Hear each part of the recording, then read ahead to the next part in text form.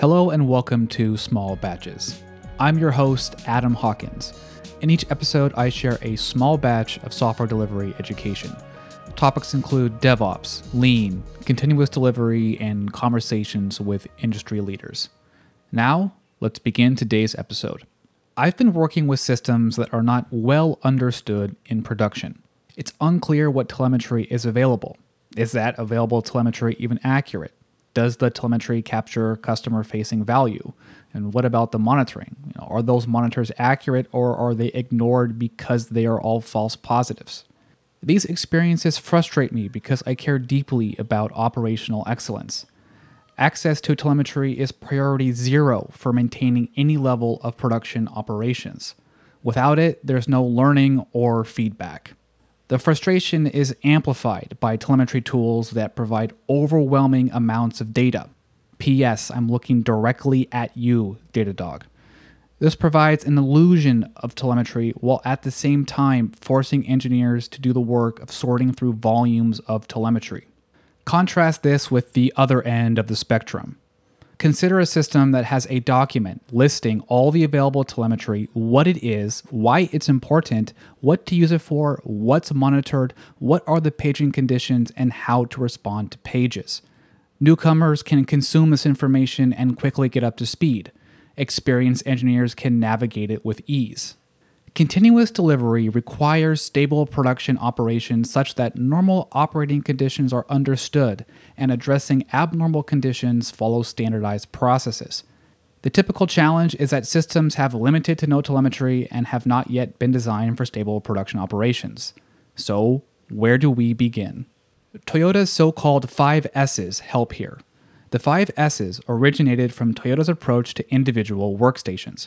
I think the same applies to the telemetry needed for stable production operations. The first S is sort. Sort through items and keep only what is needed while relocating or disposing of what is not. Imagine a workbench with tools strewn all about. It's better to only have the needed tools present and the others moved aside. This will make it easier to pick the correct tool when the moment comes. The second S is straighten, or orderliness. Think of this as a place for everything and everything in its place. Imagine that same workbench.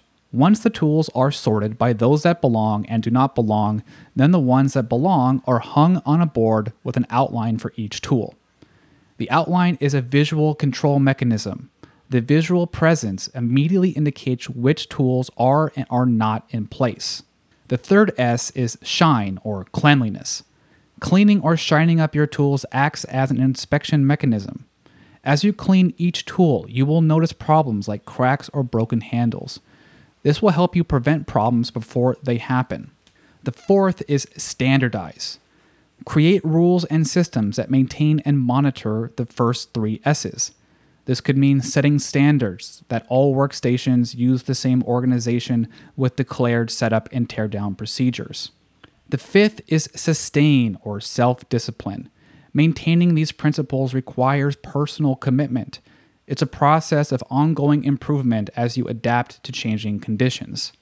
For example, if you encounter a workbench that's disorganized, then you commit to the needed 5S work to bring it up to standard. Lastly is the related concept of PFEP, or plan for every part.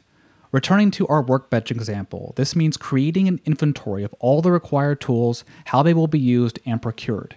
The PFEP should be as detailed as possible since it represents your understanding of everything required to construct the system or complete the process. Now let's bring this back to telemetry and production operations, now that we've equipped ourselves with the 5S and PFEP. These ideas help navigate the uncertain gray zone between the current condition of production operations and the target condition of stable production operations. I like to begin by creating a PFEP for monitors. Starting with monitors requires answering questions about urgency, expected normal operations, abnormal and pre-failure conditions. This exercise tests your mental model of the system and your understanding of the business requirements. Also, it bootstraps the PDCA process needed to test your understanding of the system against real-world production operations. Armed with the PFEP, it's time to put in the work. First, sort the telemetry by data required to create the monitors. Telemetry not connected to monitors is secondary. It's disposed for now in the sense that it's unimportant. For example, if you have a monitor on connection exhaustion, then sort the telemetry related to networking and connections before worrying about memory utilization. Now it's time to put the telemetry in its place. This is the second S, straighten. That place is visualized on a dashboard. Graphing or creating other visual representations of the data is an act of shining or cleanliness. This forces you to use the telemetry for its intended purpose. You will identify gaps that prevent you from using the telemetry for its intended purpose. The visualization process bootstraps the feedback loop between production operations and future decisions. Using the telemetry forces you to identify false positives and other inaccuracies. You'll learn that some telemetry is not useful, so it may be discarded. This is wonderful news because it's better to have a small set of highly informative and actionable telemetry than a large volume of barely usable telemetry. This process may be completed for a single monitor. New monitors will undoubtedly be added to the system. This is where the final two S's come in. You need to standardize processes to ensure the introduction of new telemetry meets the current standard. You also need the self-discipline to sustain this over time, such that adding new telemetry is a net positive, in that it improves your understanding instead of distracting you with false positives or unuseful information. Remember that reaching stable production operations is a process of ongoing improvement. As your understanding improves, you will be able to detect more pre-failure and abnormal conditions. You will learn to design telemetry into systems since it makes future work easier. You will learn to design systems that prevent problems in production. The system will also continually change, which tests your assumptions about normal operations. You must use that information to drive future decisions. Alright, that's all for this batch. I encourage you to think about how you can apply the 5 S's: sort, straighten, shine, standardize, and sustain, as well as the PFEP, plan for every part, in your daily work. I have 2 resources for you if you'd like to go deeper. The first is a previous podcast episode on Jeffrey Liker's book, The Toyota Way. It's a wonderful look into the Toyota philosophy that informs modern lean software delivery. The second is the Small Batches Slack app. I've loaded the app with tips and info like the 5 S's to improve your daily work. The app is currently free in beta, so sign up today and get small batches of software delivery education sent to your team's Slack.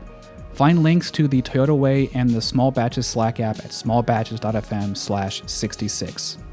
Alright, well, I hope to have you back again for the next episode. Until then, may your systems be stable, pages quiet, and telemetry accurate. Happy shipping.